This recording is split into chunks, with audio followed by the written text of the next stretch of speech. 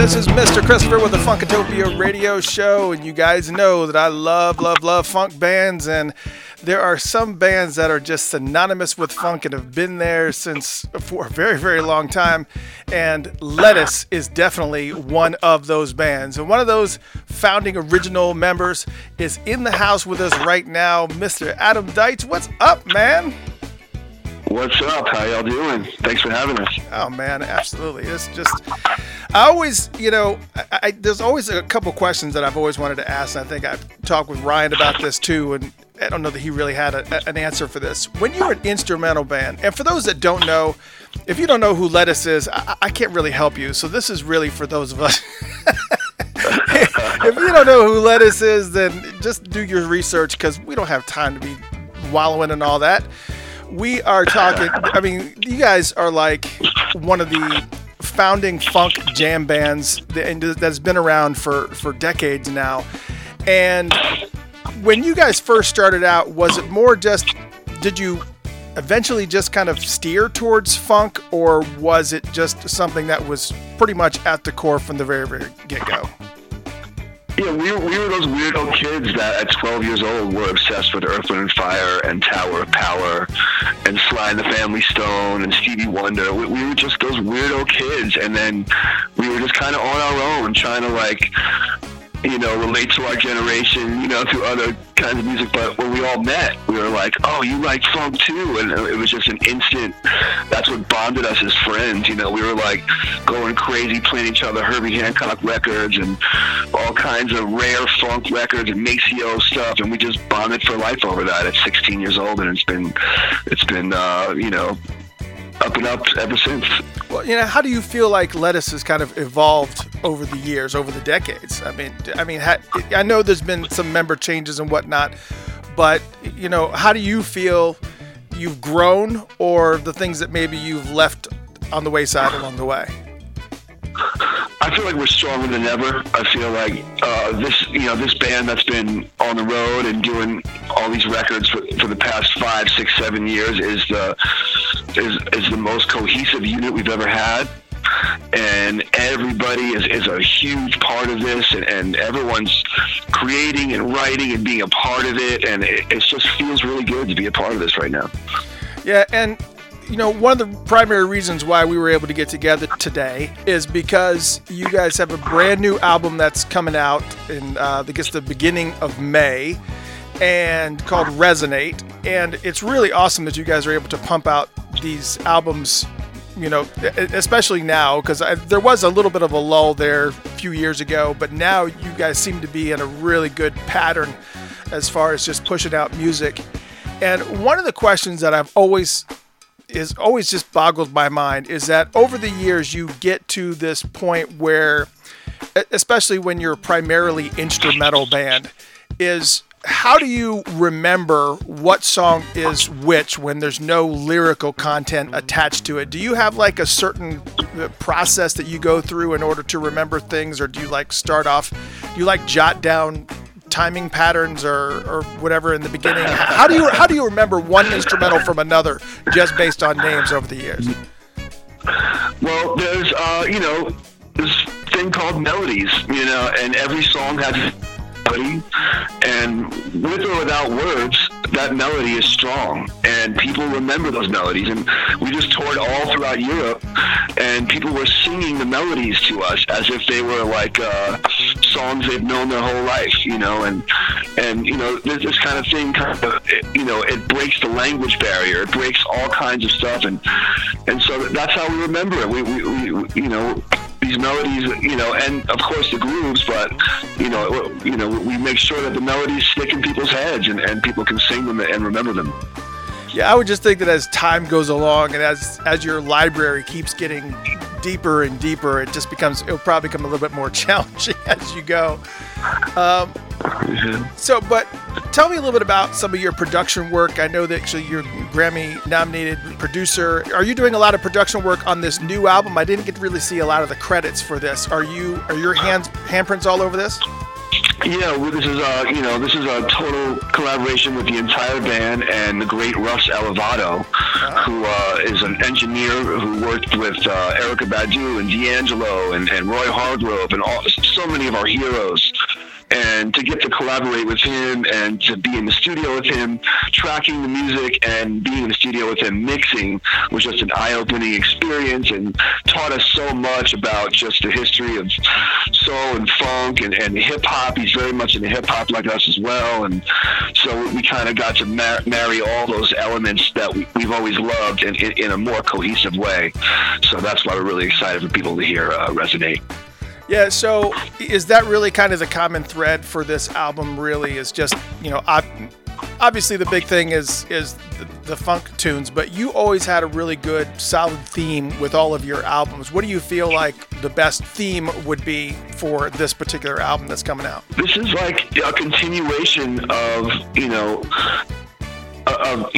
a session, that we recorded when we recorded Elevate, our last record. This is like, even further along that line where we were in Colorado recording the album, feeling super comfortable, all of us in one place, recording live, it just felt like a really organic process. So, we're just enjoying releasing this album, and we got a lot more in store for people.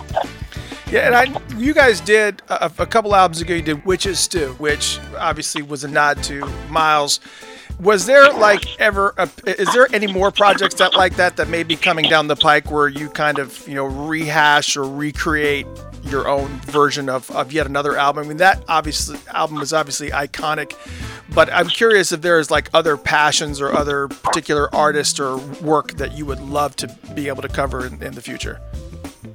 Yeah, well, we're in the process of doing a little song with Emilio Castillo of Tower of Power, which is one of our heroes in the world. And we're also reaching out to a lot of our other funk heroes to collaborate with. And it's looking like a lot of good things are going to be in store. As far as the Miles Davis thing, he is one of our heroes, and he's kind of like the godfather of our jam band scene, because what he was doing, in the 70s with Bitches Brew and Silent Way, and it just affected us and made us want to kind of stretch out more and improvise more and still have that funky groove underneath it all. So, just eternal love and respect for the great Miles Dewey Davis. Oh, yeah, absolutely.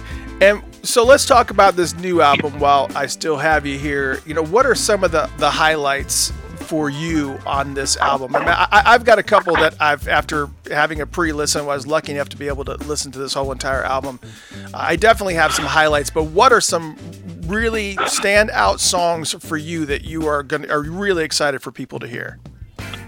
I'm really excited for people to hear the Earth, Wind & Fire called Save the Children.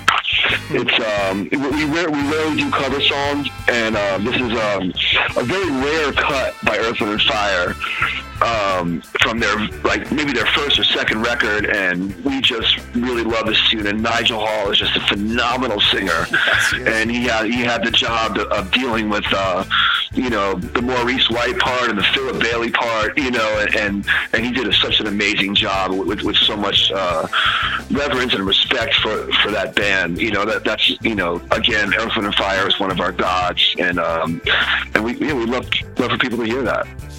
Yeah, Nigel is definitely one of these cats that is just unreal as far as the level of talent this guy has. I mean, I've followed his career over the years, but to see him kind of when he does like these little side projects that kind of pop up on the web that you'll find, like when he's doing a Stevie Wonder album from front to back in its entirety, and it's just like immaculate. You can't even process how somebody can be that talented, and just the amount of talent that's in this band all over is just ridiculous. Yeah, he's one of the most talented people I've ever met in my life, and since he became our regular keyboard player, playing organ and playing clavinet and Rhodes and bringing synths into the band, and plus singing, the band has really taken off, and he's just like one of our best friends and a brother, and also Benny Bloom, our trumpet player, has been with us for almost 8 years.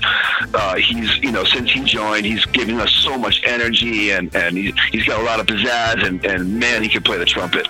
So, it's really, everything's just firing on all cylinders right now. Yeah, I mean, you mentioned some of the synth sounds that Nigel brings in. I mean, that opening track to Elevate, where it's got those keyboard stabs, and I was like, I can honestly say I've never heard Lettuce do a song like this right out of the gate. Yeah, he's a between, and also Ryan Zoidis' effects that he's using on the saxophone is really cool. And he's got this thing called an X911, which nobody has. It's kind of like this old 80s analog synth that he runs his saxophone through.